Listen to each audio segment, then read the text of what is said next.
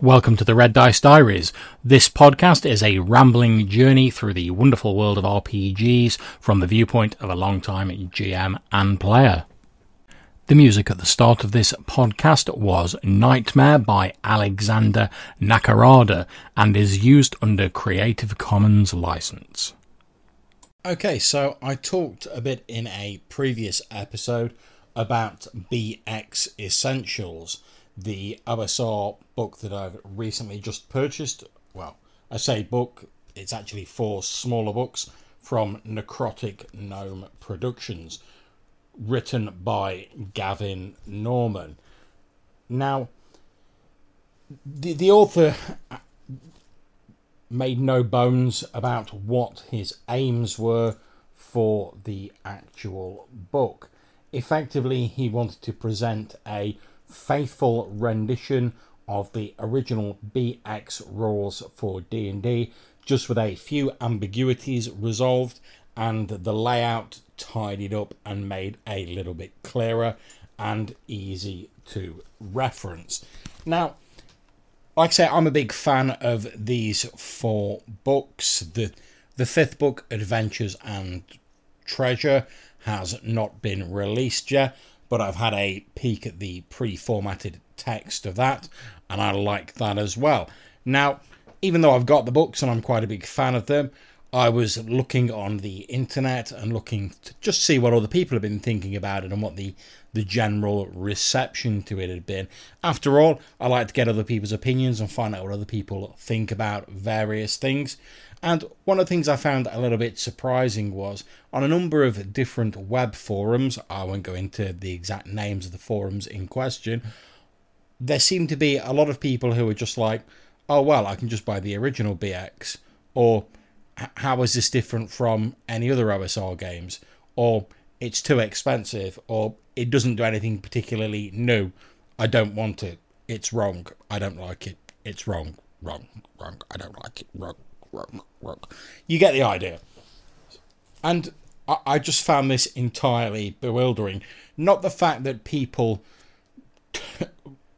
think that their views are 100% right and or wrong. After all, I have been on the internet before. I know what people are like on there. But the whole idea that like just because there's other OSR games out there, that another one is somehow a waste of space or less valuable because of that.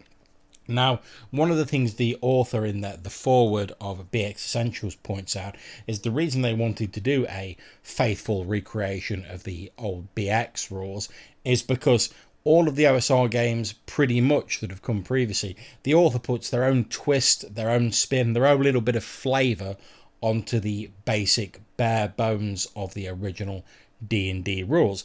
And there is absolutely nothing wrong with that whatsoever.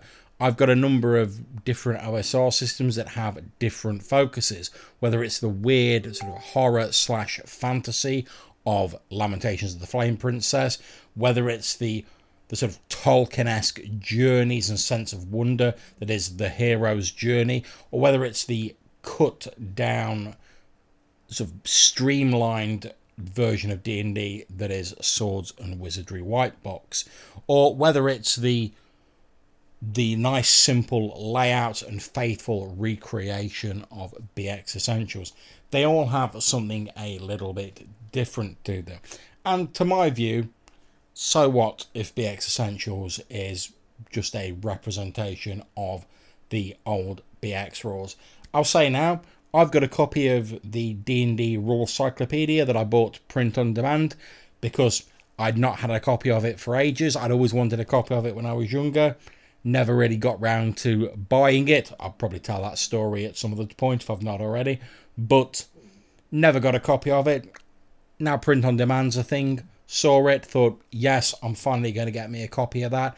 Been reading through it. Absolutely loved it. But man, that book is dense and not that easy to reference.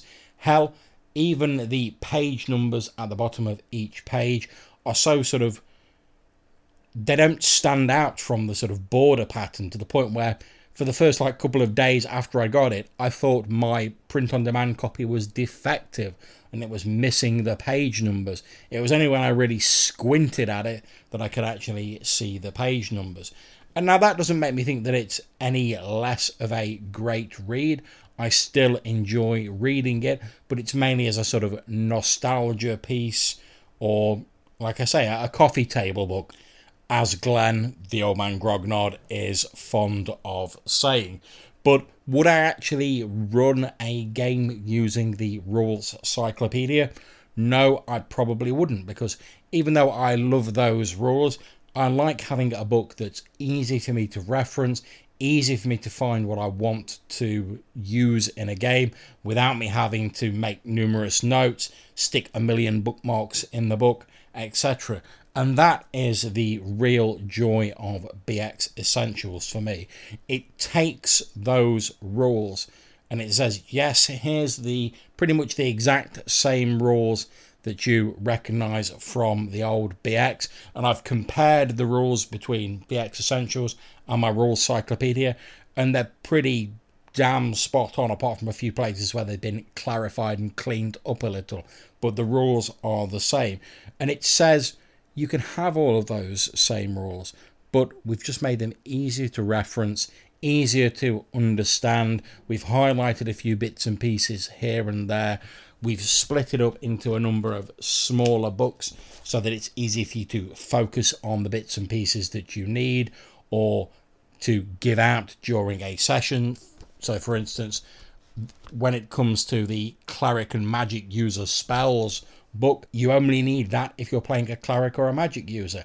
If not, don't worry about it. It's not your bag. If you're playing a normal character, you might only need, like a non-spellcaster I should say, you might only need the core rules and the classes and equipment book. Depending on how much your GM's sort of taking charge of stuff, you might only need the one classes and equipment book. And okay, you do have to pay like a few dollars for them if you want them in a printed version, but there's a cheaper sort of paper option if you want that, and also they're available in PDF at a very reasonable price. So as far as I'm concerned, the fact that BX Essentials is a reprinting and a retreading of the BX rules doesn't devalue them in any way, because what the author's doing is taking those rules, just polishing them up a bit, sort of finely honing them to the point where, even though I'm like a fan of like Ascending Armor class, and BX Essentials is a faithful rendition of the old BX rules, uses THAC0, I'm like, do you know what? I'll buy into that. I'll use that because I like what the author has done with these rules. So to anyone out there who's like, oh, well, yeah, it's just, I could just get the BX rules. I don't need this. Do you know what? Yes, you could get the BX rules. That is absolutely fine. Get the original D&D rules if you want. Knock yourself out. However, if you want to get those same rules, but that have been put together with an eye towards simplistic, minimalistic, but very user-friendly layout and design, then BX Essentials is really what you want. And I, for myself, cannot wait to run a campaign using those rules. So that's it for this episode. If you have any questions or suggestions for things you'd like to see in the podcast in future, please either email them to reddicediaries@gmail.com or drop me a voicemail at Anchor. Until I see you next time, wherever you're playing, take care and enjoy yourselves.